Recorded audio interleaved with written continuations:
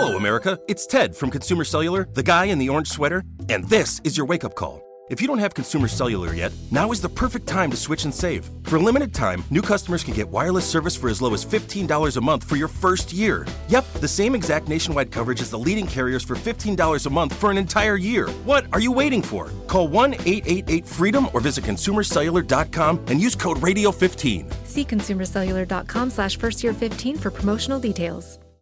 Yo, next round is about to start. You ready? Yeah, just shopping for a car in Carvana. For real? Yeah, Carvana makes it super convenient to shop whenever, wherever. For real? That's a ton of car options. Yep, and these are all within my price range. For really real? You can afford that? Yeah, with Carvana. And boom, just like that, I'm getting it delivered in a couple days. For really, really real?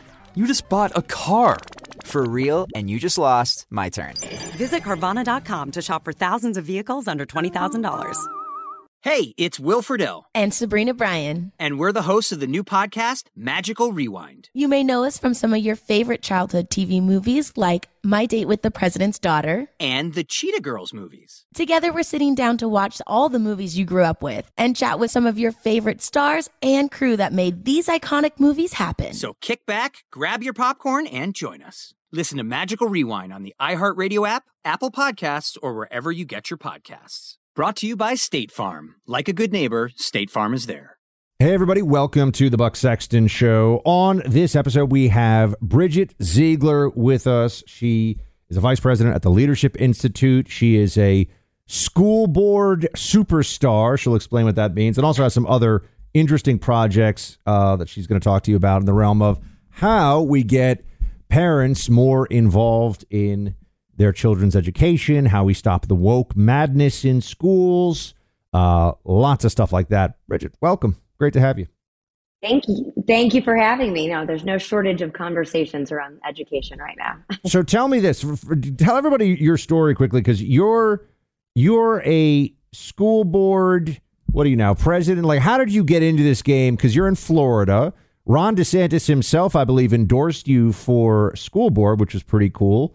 And this has become a big movement among conservatives more broadly, that there are parents who are just like, I'm taking action here. What happened with you? Yeah, so mine kind of goes back a little bit farther back, 2014. I have three girls now, ages 4, 7, and 10.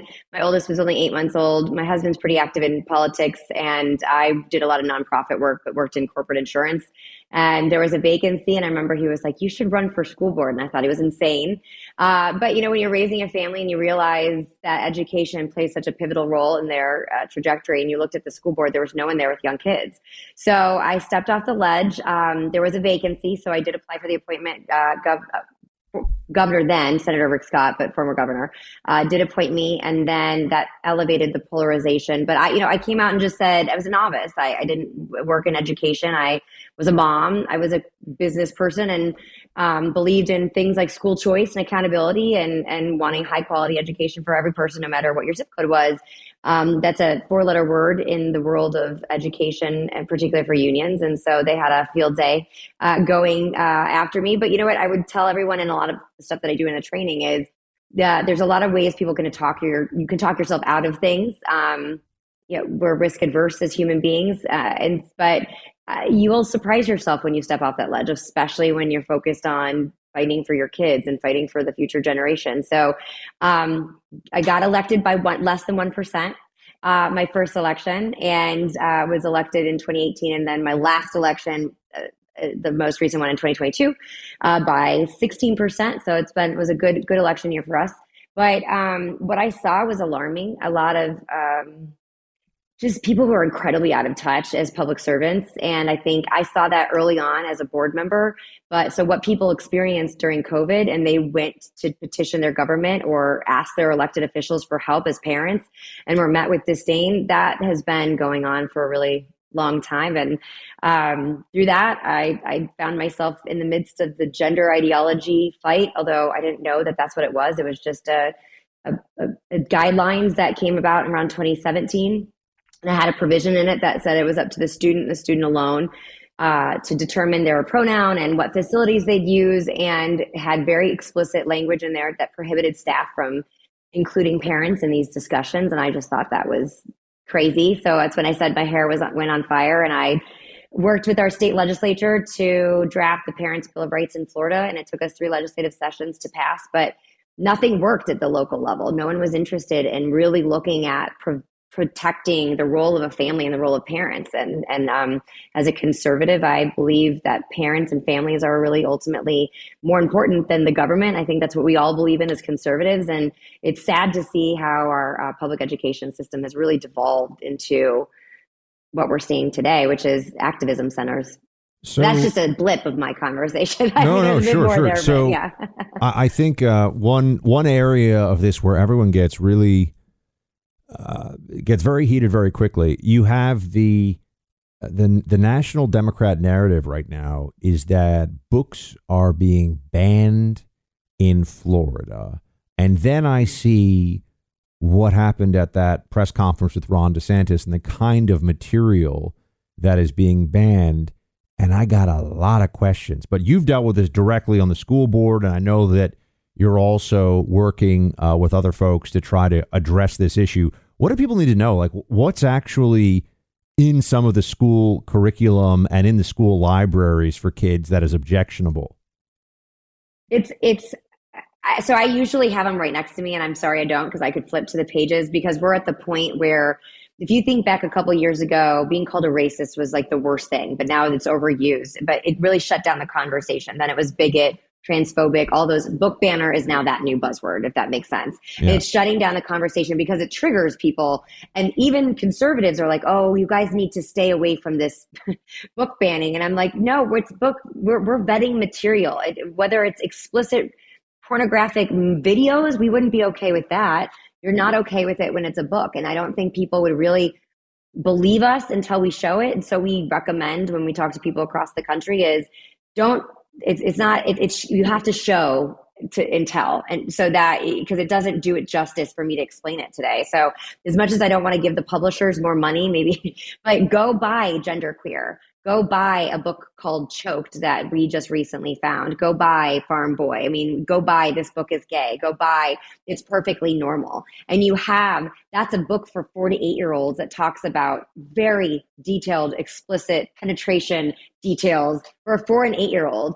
You have Genderqueer. They have pictures in a cartoon-esque aspect, but that shows people in very explicit sexual acts, and they're minors, and they're characters of minors in explicit sexual acts with sexual toys.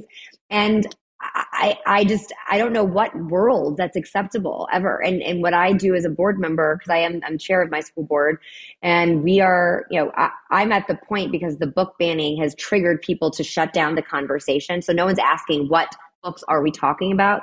They just hear book ban and they say, oh, that's bad. Well, no, this material is bad, and I want someone to defend this material. And to your point, when Governor DeSantis had a press conference, the irony when we have that he tries to illustrate it and show the pictures and the images, and the various outlets had to shut it down because they would have been fined. But it's okay for our kids. I mean, we really have to have a gut check here as a society. And I would rather be called a book banner all day long and know I'm fighting for our children's innocence. And I know that there's a diverse set of community members and beliefs that we serve as a public education institution. But as an elected official, it is our job to make sure that we're vetting material so that it's appropriate for all families of all backgrounds, of all beliefs, and that we're focused on educating our children, not providing any of this material, which there's no justification whatsoever for it. Well, that's what I wanted to ask you. Who is in favor of this? Like when you're dealing with removing this stuff from the curriculum, is it school principals who are saying, no, we think this should be included? Or is it activists who don't even necessarily live in your area or even the state of Florida who are saying, how dare you? Like it seems like this is one of those issues where there's a huge amount of noise from the opposition that wants these books to be there. But I've never seen anyone go on TV and be like, yeah, this book with this photo for kids, totally legit. You know what I mean? Exactly. Well, and I think that's a really good point. And I'm at that point. So stay tuned. I may have to follow up at an upcoming school board meeting where I'm going to have to showcase, this is what we're talking about. So you have to defend this, Mr. or Mrs. School Board member who wants to keep it in, or activist, because there are a lot of people within our education system who are amazing people. They're very strong beliefs and want to preserve high quality literature. We're not talking about classics, right? We're not, people always like to bring up, oh, Tom Sawyer, Huck Finn. Yes, years ago, those were challenged books. You have Toni Morrison books, which at a high school level, there's an argument about, is it more explicit? Does it have literary context? But the ones we're talking about are being targeted towards elementary and middle. Even if it's high school, they're so explicit on sexual acts that they don't have any literary value. They aren't classical novels that have stood the test of time. These are explicit. I mean, I think someone used Playboy or some other magazine. I said, I don't know. I have to argue. I don't know what's in it, but I think these might be worse. And the worst part is they're detailing younger kids. And that's even more alarming. So you got to, if it wasn't a drawing and it was a picture, that person, you'd be in jail. No doubt about it. It would be child pornography. And so that is, again, we have to understand, why are they utilizing this? And so there are people that are in the education aspect who are worried about it going down the path of, literary classics that in the past, decades ago, that were challenged for racial issues. But instead, no one's talking about these ones. And that's why people like myself and people like in Moms for Liberty and even Ron DeSantis or any other parent groups across the country are actually reading the books, but getting shut down. And then no one's actually going the next step of saying, so why is it okay to have that one in? So I'm an elected school board member. I have the unique ability of the bully pulpit, I suppose. And if this continues, I think we're just going to have to force the conversation at the dais and make people defend these items being in there versus the other way around. I mean, so you're a school board member. You're also a mom.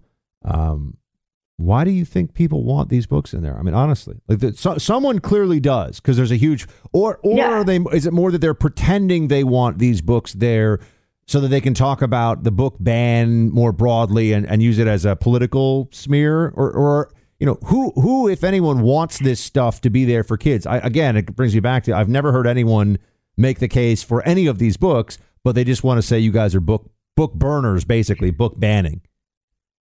Right. Well, and I think there's an important context, is that seemingly every time, not just in my district, but I follow these cases across the country pretty well, no one can find out who put them in, ever.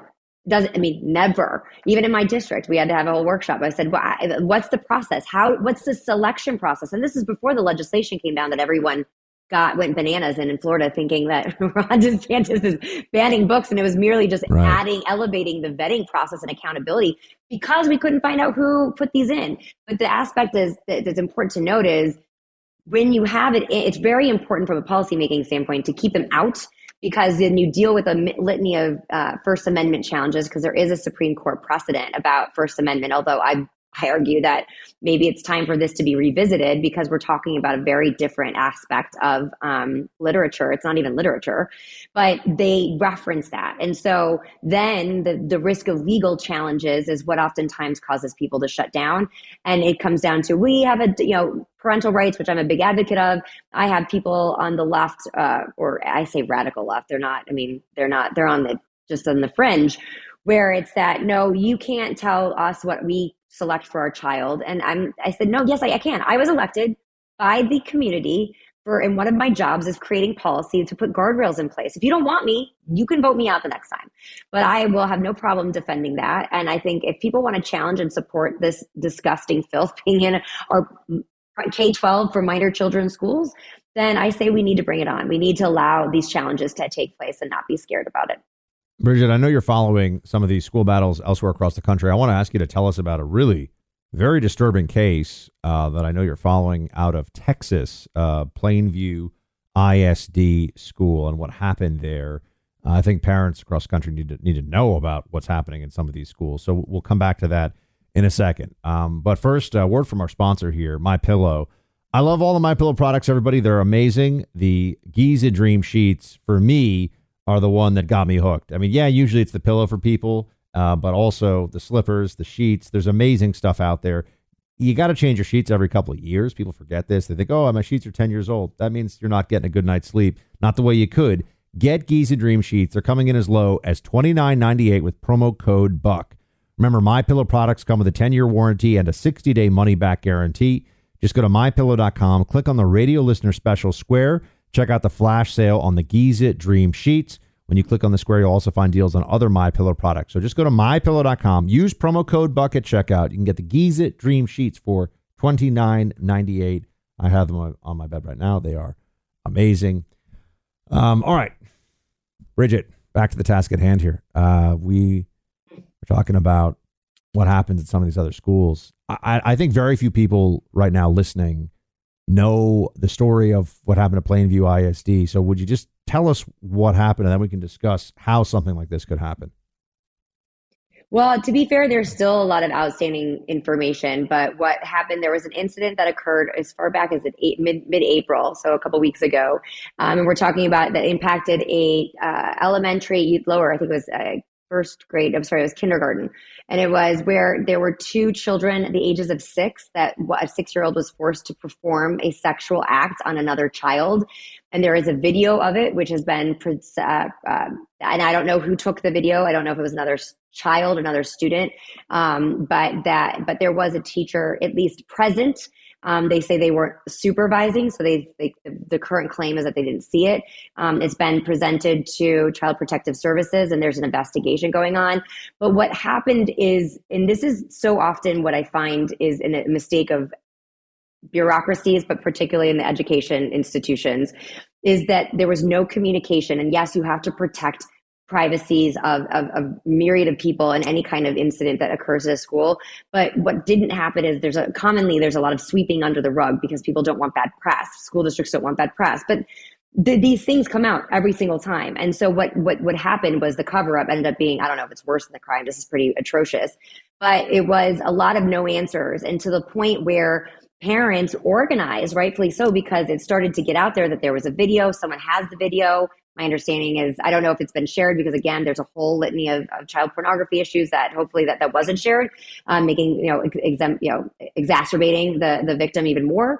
But what happened was the district didn't do any kind of response or any kind of outreach, even allegedly, to the family or the family that was involved with the child, until it got out there that this occurred. And then there was limited information. What happened is the parents organized to the point where they had no answers and they had to cancel school. When I read that, that's pretty extraordinary, where you have a school fully shut down. But it seems that there was such a lack of transparency and accountability that at some level to the superintendent that they chose to shut down the school to investigate. Which again, just shows the lack of systems. For that to even happen is atrocious. And it, again, kind of spins off of what we're talking about, what our children and the environment they're learning and reading and exposed to, that would even ever happen is heartbreaking. And as a mother of like I said, a 4, 7, and 10-year-old, and these are the kind of things that we want to fight deeply against, to make sure that they're not exposed to these kind of things, so that never presents itself as a situation. It's disgusting. When you're seeing the obvious shortcomings, failures, irresponsible or even catastrophic failure, like what we're talking about here from some of the schools, is it just that there's is it a bureaucracy of no accountability? Is it the teachers' unions? Like what when you find there are school districts where kids are either not as safe as they should be, or being taught stuff that's completely inappropriate for them, or even just where the school is dramatically underperforming what it should relative to the resources available to it, what do you find are generally the problems, the main problems? So it's accountability and lack of systems. I mean, and yes, the union plays a role in it, but it's easy to try to make them the scapegoat. Listen, we know what the union's role is. Their job is to try to protect the environment and ultimately just keep getting more money, more dues. That's their job. I mean, don't make no mistake. They're not elected officials. They should not have an equal seat at the table and they do at almost every district. But at the end of the day, elected officials, school board members have a lot more authority than they're willing than they're actually invoking at this point. And they need to find superintendents that have a backbone, that are going to hold put those systems in place and work with the school board if there's a good school board in place. I mean, the problem is that so many people are captured or they're warm bodies and they think it's a ceremonial job. This is not a ceremonial job. There's a battle right now being waged in our public education systems. Make no mistake. And we need people who have grit and who are willing to ask the tough questions and sit against the firing squad and not cave, because what happens is they get worn down and then they leave. And then the radical left, who's been overseeing our education system for decades, just wears out that clock. But parents and concerned citizens seriously need to take it seriously and need to fight back. But I think it comes down to understanding where the levers are, how much authority public education local school boards have. They have a lot. They can change and rip up the contract. Again, you have to have a majority to do that, but there's a lot more that can be done at the local level. There's a lot of finger pointing, and meanwhile, our kids are not, able to proficiently read at a third grade level, and they're graduating. So we as a community and society need to stop the blame shift and see what we can do to change course correct. We're talking about decades worth of bureaucracy, bad processes, corruption, special interests. I mean, I could go on. There are a lot of buzzwords. Big money. We're talking billions and billions of dollars. You have organizations like, the Democrat Party, the Union, the NEA, the NEA and AFT. Yep. And then you have Planned Parenthood, who has been at the front and center of a lot of this sexual education curriculum for almost 100 years. Human Rights Campaign playing a huge role in providing sample draft policies that are playing at the forefront of the separation between parents and their children, about withholding information. So a lot of bad actors, and then you have a whole new litany on the whole ESG data collecting standpoint. So local school boards are elected at the local level. They're closest to the people that they serve and protect. That is where the most direct accountability can take place if people are paying attention and they're willing to fight for it. And a lot of change can occur. A lot. I want to ask you about the change in perception that you've seen among parents. You mentioned the AFT. I think that's Randy Weingarten's outfit, right? I call her the chief education commissar. I don't think she likes me very much. I've made a lot of noise about how awful she is, and I mean it. I think she's. Have really you invited awful. her on your show? She will not. We wanted her to come on radio. She will not. Oh no, she won't come on. Fauci won't come on. We try. But I want to get into that in just a second. But I got to tell everybody out there to get themselves prepared and diversified a bit. The recent bank failures we've seen are the largest since 2008, but there could be more on the horizon. So if you've been on the fence thinking about buying gold and silver, now is the time to make the call. Gold and silver can be a protection for your portfolio. They can also be used as currency if all else goes to hell. So good stuff to have on hand. Now is the time to call the Oxford Gold Group and just hear what they have to say. The phone call is free. Securing your IRA or 401k with real gold and silver as a portfolio protection plan makes sense. Call Oxford Gold Group today. You can own real precious metals just like I do. Call the Oxford Gold Group. Ask about additional free bonus opportunities you could be eligible for as well. The phone number for the Oxford Gold Group, 833-404-GOLD. That's 833-404-GOLD. All right, Bridget, have people realized more than ever that they have to get involved with their children's education because they saw the Zoom teaching and they realized the schools were shut down, not as bad in Florida, obviously, as other places. And has that resulted in a lot of, do you talk to a lot of parents who are saying, look, I love what you're doing in the school board, but what about charter schools? What about homeschooling, right? Alternative options to the system. How do you factor that into all this? Oh, that's a huge component. So two things. I think you have to consider we have over, I think it's 77% of America's children are educated in a public education institution. Now that does include charter schools because they're publicly funded. But school choice plays a pivotal role as well. You have both levers that need to be, you have to have somewhere for people to go. So the monopoly is broken up. We still have a lot of work to do. But at the same time, you can't give up on the system that's educating 77% of America's future. And so both play a role. And I think that having been at this for a while,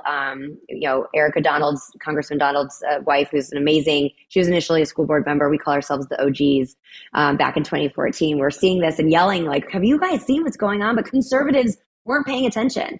They were only paying attention up ballot. And those are important too, but unfortunately we've been asleep at the wheel. And so there's a lot of work to be done. But I think that what happened at COVID is that people were alarmed. They say, hey, I live in a nice, my property values are high, my district's well rated. But so they didn't think any of this was happening in their district.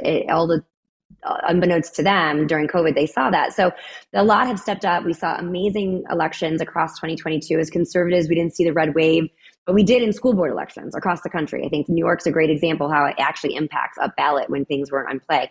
Keep an eye on Minnesota, which is woke as that gets.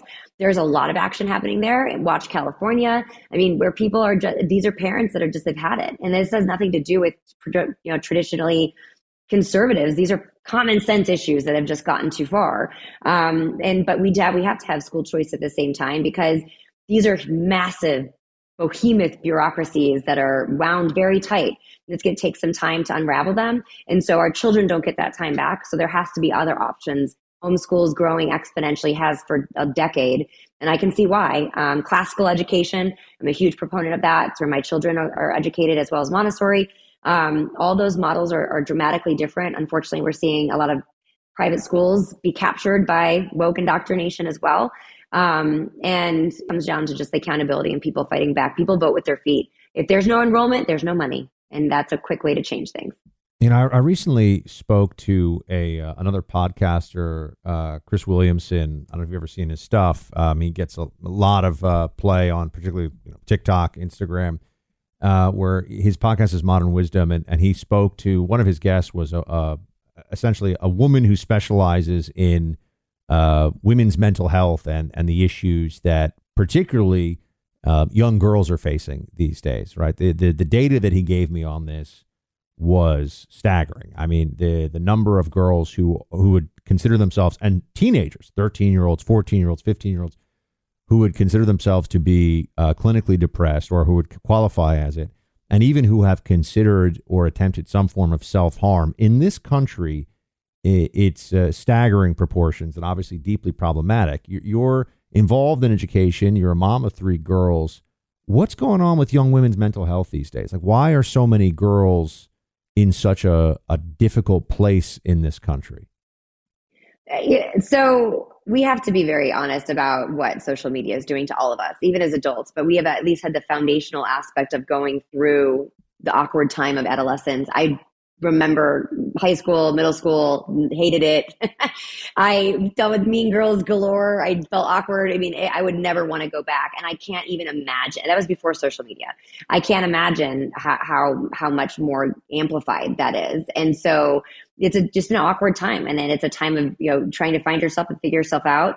And kids are kids, right? It's human nature. There's a growing part. You're going to be childish and what have you, and mean and whatever, but now it's there forever. And then on top of that, you have special interests, like intentionally targeting these young minds at a very pivotal time, vulnerable time, particularly with the whole gender ideology trend that you're seeing. It is particularly impacting young girls. So as a mom, my husband and I are very concerned about what we're seeing. I know a handful of parents myself that their children at around almost without question, it's always 13, 14, they go through it, where they're gender non-binary or questioning, because it's kind of in vogue. It's a thing. It's also on social media, and it's also massively protected and promoted in public education. And to me, not only is the mental health part, we need to, again, these are societal issues that it's not the school district's responsibility to fix these issues. They need to teach our kids. That's what they need to focus on. And our families, and as a society, we need to do a better job of supporting the nuclear family and lifting that up. It's important. It plays a pivotal role in the stabilization of your future. And not everything's perfect, but we are seeing a massive dismantling of the nuclear family, of traditional values.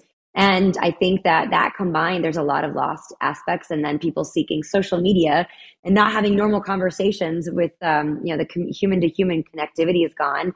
So it's kind of all unraveling in a very negative aspect. And right. I think that the best way to do it is, as a school board member, I have been trying to see us, banning, I guess, getting rid of school phones during school bell to bell. I just think that they should not be available during campus because they are a distraction and they're impediment to, we know they're addictive. We know that social media is a problem. We know that it's an impediment to their development, their cognitive development. And it also is pervasive in bullying. Yet we are, I can't win that one. I'm still working at it though, but I think we all need to really peel back. When I was in grammar school, to make a call, you had to go to like the one phone in the building, and it was, you know, you had the phone that I remember like putting like a rotary phone, I guess, old school rotary phone. Yeah. So that is very different now. I know with all the kids. I mean, you mentioned the gender ideology component of everything. Is that stuff just, I always hear, so we know that these different social media algorithms reflect back to people both their likes, dislikes, and also tries to target them based on demographic, age, location, things like that. And so, they're probably less likely to, be showing like 50-year-old guys or, 60-year-old women, a lot of gender ideology stuff. But on TikTok in particular, my understanding is they show it to kids. Is that like, how do you police that? I mean, maybe that's not the right word, but how do you deal with the fact that there's what your kids are getting in the classroom? There's also the social media fire hose of, gender isn't a real thing and all the other, we could talk about that forever. I mean, the only way I can see it is parents really do need to understand that this is not a joke. It's not some little trend. It's not one thing, like it's a fad. I mean, we're talking about literally the chemical castration of children, the sterilization. I mean, I've met with quite a few detransitioners who cannot have children. And for me as a mom, it breaks my heart. And I don't know how people can be supportive of this and the continuation of it and not see it for what it is. But, as parents, and I feel for their parents too, because they're trying to find a way to support their child who is depressed. And then all of a sudden it's almost like this immediate affirmation that the medical industry has completely jumped on board and almost bully parents that if they aren't immediately affirming, that you have states like Minnesota and Idaho and Minnesota, California for sure, that are, safe havens and refugee places. Oregon, I believe Oregon is now a safe haven. I think Washington State is as well for transitioners. I think it's in, I forget, it's either Oregon or Washington State, where now if you go to a shelter as a runaway out of state, in state too, obviously, but there's no obligation to inform the parents if the transgender identity of the child, we're talking about kids here, is considered to be an issue for those parents. That's correct. And they will not recognize any subpoenas from out of state. So if you're dealing with a family custody battle and one parent's okay with it and the other is not, if you go to those states, they will not recognize that. We're an upside down world. If the people running the Biden campaign had any smarts, they'd be quick to subscribe to Chalk's Male Vitality Stack. Would that campaign benefit from the testosterone replenishment? Sure would. Would they have the energy to get through a day, a week, a month maybe? Well, not even with the strength and focus that comes with Chalk, I think, with this Biden White House. But look, miracles aren't what we're asking for here, friends. We're looking for science. We're looking for what works. The patriots at Chalk spent years formulating this daily supplement. Their formulations include all natural ingredients. The leading ingredient in Chalk's Male Vitality Stack has been proven to replenish 20% of deficient amounts of testosterone in 3 months' time. The Biden campaign would benefit from that knowledge, that's for sure.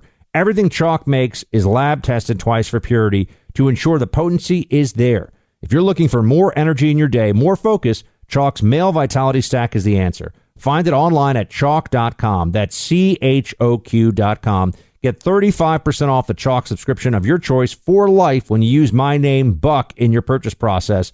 That's chalk.com, CHOQ.com, and use the name Buck. Well, I keep trying to tell people I don't like to focus on that issue. It's uncomfortable. I think it starts to get more into the theological and the demonic. I mean, this is, I'd rather have conversations about, creating economic prosperity and a secure border and, less crime on the streets than getting into gender transitioning for 12-year-olds. They make this the issue, though. It's very clear there's this agenda, not just in the school system, but all the way up to the Biden White House and in state legislatures as well across the country. They keep pushing the issue further and further. And I have to say, I think what you will see at some point is it'll be considered really a form of abuse. And child services will intervene against parents who don't, or parents, to your point about custody issues, who do not want a child to transition. I agree. And so, listen, as a school board member, never did I think or get into this thinking this was going to be my issue. But sadly, over the course of time, and it's gotten more extreme. And I always say, I think Shapiro talks about like the slippery slope. We're at the bottom of the slope. We are at the bottom of the slope, and it's unfortunate, but it is very pervasive and it's continuously pushed very aggressively. But more and more people are waking up to what's actually happening. I think it's very important people have their eyes open and don't think that it's only some group over here. If you think your children are safe from it, they're not. It's everywhere.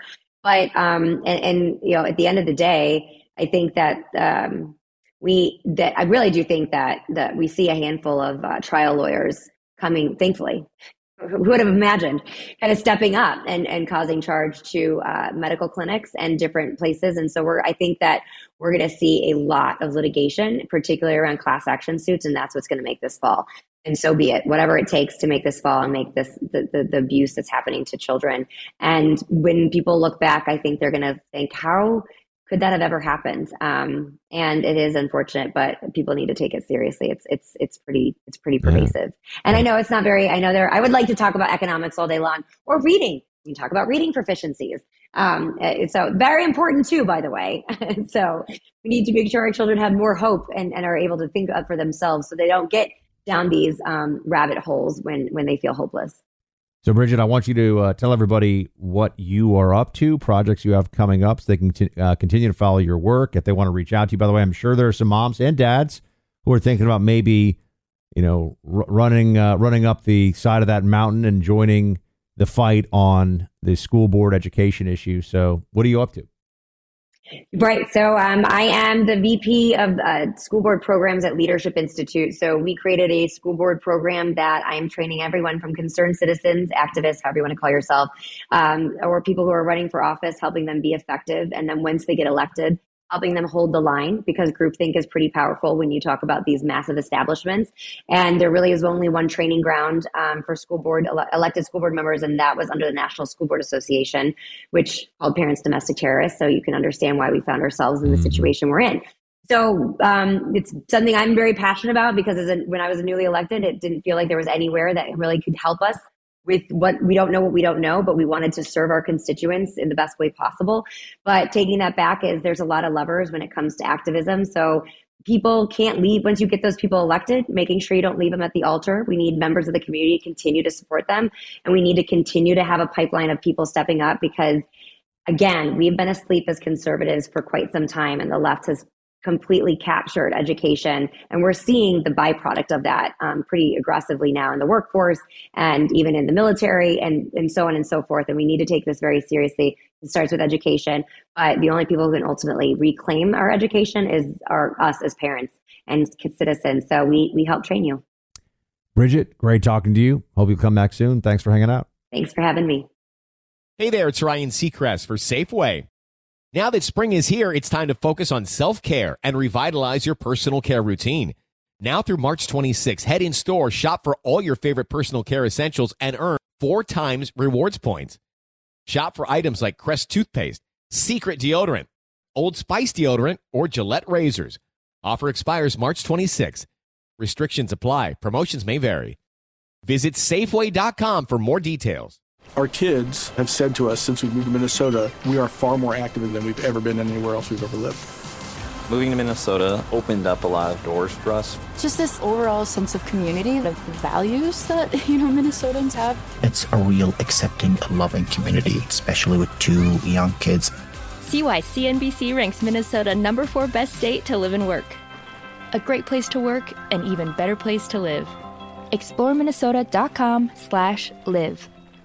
Hey guys, it is Ryan. I'm not sure if you know this about me, but I'm a bit of a fun fanatic when I can. I like to work, but I like fun too. It's a thing. And now the truth is out there. I can tell you about my favorite place to have fun. Chumba Casino. They have hundreds of social casino style games to choose from with new games released each week. You can play for free anytime, anywhere. And each day brings a new chance to collect daily bonuses. So join me in the fun. Sign up now at ChumbaCasino.com. No purchase necessary. VGW Group. Void where prohibited by law. See terms and conditions. 18+.